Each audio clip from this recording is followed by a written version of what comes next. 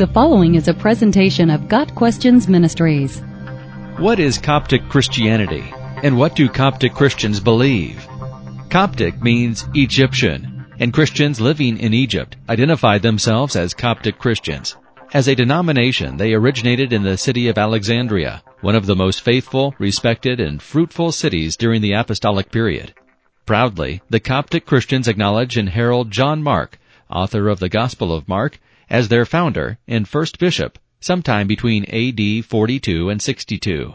The Coptic Church was actually the very first major split in the Church, well before there was such a thing as Roman Catholicism, and it was also well before the East-West split. Prior to the Great Schism of A.D. 1054, the Coptics were separated from the rest by the Council of Chalcedon in A.D. 451. The council met to discuss the incarnation of Christ and declared that Christ was one hypostatus in two natures, that is, one person who shares two distinct natures. This became standard orthodoxy for Eastern Orthodox, Roman Catholic, and Protestant churches from then on.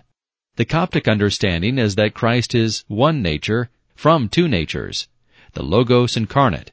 In this understanding, Christ is from, not in, two natures, full humanity and full divinity. Some of the Coptic Orthodox Church believe that their position was misunderstood at the Council of Chalcedon, and take great pains to ensure that they are not seen as monophysitic, denying the two natures of Christ, but rather miaphysitic, believing in one composite or conjoined nature from two.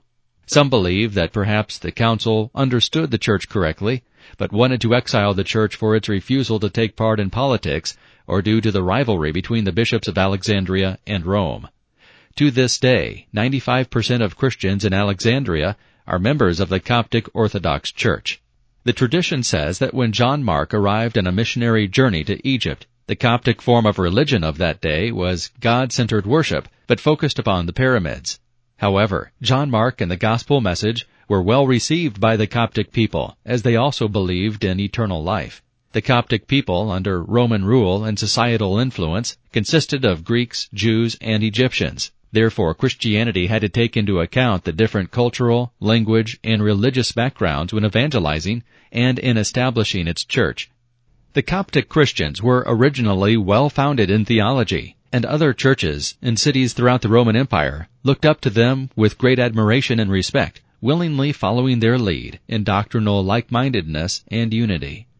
It is interesting to note that when the Coptics were under the rule of the Roman Empire, they suffered severe persecution and death for their steadfast faith and beliefs in Christ, while refusing to worship emperors. However, by A.D. 641, yet another tribulation began when the Arab conquest took place, overthrowing the Romans' rule in Egypt, and at first relieving the Coptic Church from persecution.